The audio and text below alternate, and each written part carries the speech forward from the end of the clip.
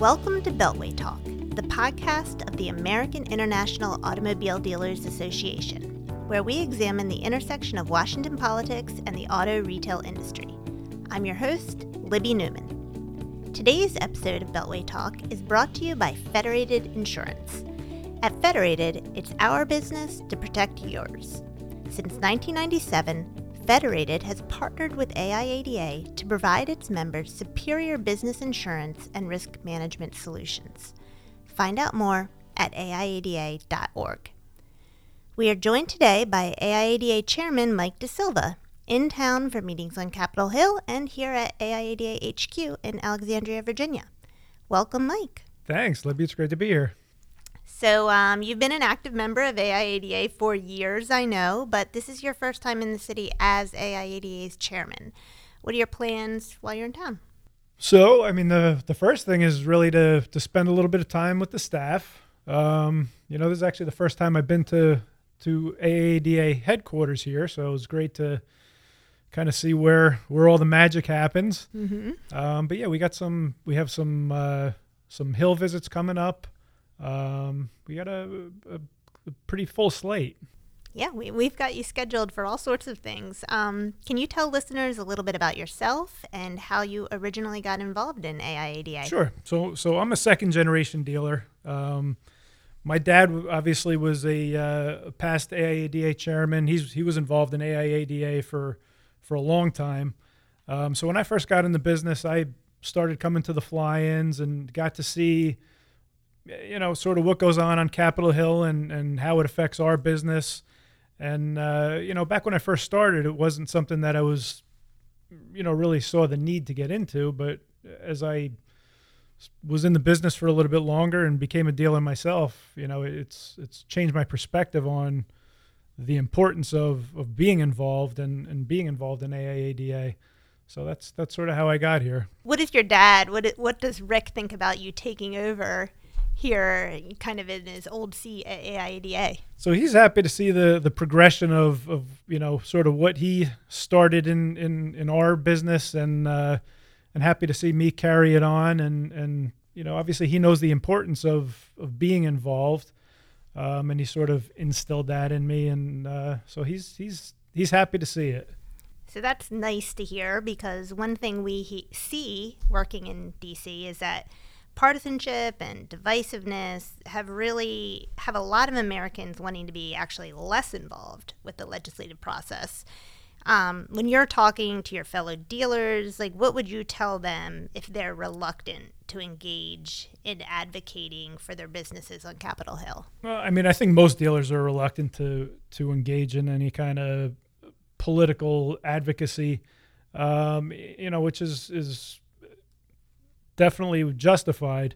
We're businessmen, businesswomen. We're not politicians, but the more that you see how these decisions affect our business and our everyday lives and our employees' lives and our customers' lives, it's very important to get involved.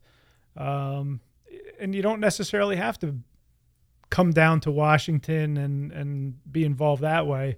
The association has plenty of ways that you can be involved without actually coming to Washington. Yeah, you don't have to come to the swamp. That's what exactly we want people to understand. Exactly. Well, what are some of the really big political issues facing dealers today? The biggest political issues we face today, sort of everything becomes a political issue, which, a lot of things shouldn't necessarily be political. The whole EV, the move to EVs and the EV tax credits and how the EV tax credits are determined. It shouldn't be a political issue, but it's sort of turned into a political issue. That's one of them. Just the regulatory environment that we're in right now. The new FTC regulations that are coming out. It's a big issue for dealers today. Yeah, there's plenty going on. So if a dealer does kind of want to dip their toes into AIADA's legislative efforts, but like we were saying, maybe they don't actually ready to come into DC or meet with a lawmaker, what are some things they could do? So the best thing about this organization is you don't really have to do much of anything other than reach out to the organization and tell them that you want to have a dealer visit or you want to have some sort of outreach to your local legislator. We've had our own dealer visits with our legislators, and it's such a light lift. You know, the staff here at AIADA takes care of everything. They set up the appointments. All you really have to do is block out half an hour at a time, maybe bring in some food for your employees and your legislator, and and have a visit. A lot of times your state ATAEs will coordinate it as well. It's not a heavy lift at all. I would just, if you have any kind of inkling that you want to have a dealer visit, just reach out to the staff. And hopefully your representative will leave your store with kind of a better understanding of what your business sort of needs from DC and also what they're bringing to their district in terms of employment and as a tax base and all sorts of things. Oh yeah, your employees are their constituents, so it's important for them to hear from your employees and hear how their decisions affect your employees' everyday lives. Let's talk about EVs. You brought it up before. As a retailer, how are you approaching the transition from traditional internal combustion engines to electric vehicles? So as the retailer, we're letting the market sort of dictate how it goes. As far as infrastructure and all that, we're doing everything that we can to facilitate moving over to EVs. We're buying the chargers. We're setting up the EV service areas, buying the forklifts that we need to move the batteries around, the storage areas for the EV batteries. But as far as the actual transition from internal combustion to EVs, that's something that the market decides. So we're just going along for the ride. It sounds like you're being pretty proactive, though. You are thinking ahead and trying to prepare as best you can. Oh, absolutely. So what are some of the challenges you're running into as you undergo that process? So there's a few challenges we're going through. So there's the infrastructure challenge. We have our level 3 chargers that we bought, I'm going to say pretty close to a year ago. They're still not installed. They're still sitting in shipping crates in my parts department because the power company can't put enough power to the poles on the highway for us to connect the chargers to. So that's been the biggest issue as far as the infrastructure goes. It's not that we don't want to. We've already bought the equipment, but we're waiting for the infrastructure to be there to get them in. The second challenge that we see, which is a big one on the legislative side, is with the EV tax credits. The brands that we represent don't qualify for any of the EV tax credits. So that's been a challenge. What brands are those? So we have Hyundai, Kia, Genesis, and Subaru. All those brands have full electric vehicles, and none of them qualify for the EV tax credits at this point. Oh, wow. And how are your customers in New Jersey kind of reacting to even having electric vehicle options? So when we had our $7,500 tax credit, our customers in New Jersey were reacting very positively. Once that tax credit went away, the enthusiasm sort of went away with the tax credit. So we're doing what we can to keep the adoption of EVs up, but again, the market ultimately decides how that goes.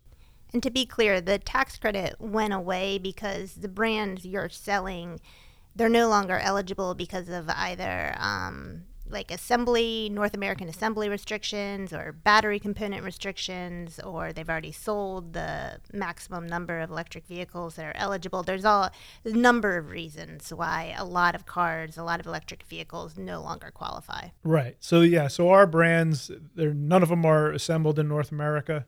So they're all imported. So that's the reason that all of them are knocked out. To be honest with you, I have no idea where the components and the batteries are even made. I don't think you're alone.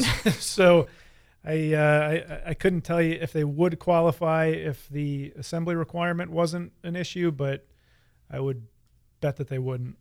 So maybe we've already answered this question, but as an international nameplate dealer, what's keeping you up at night? So the biggest concern that I have, our brands, especially the Korean brands, have already said that they're moving to a full transition to all EV. So what keeps me up at night is imagining right now that if I had only EVs to sell and a $7,500 disadvantage to cars that were assembled in North America, that would put a big disadvantage to us going forward. So that's really what keeps me up at night.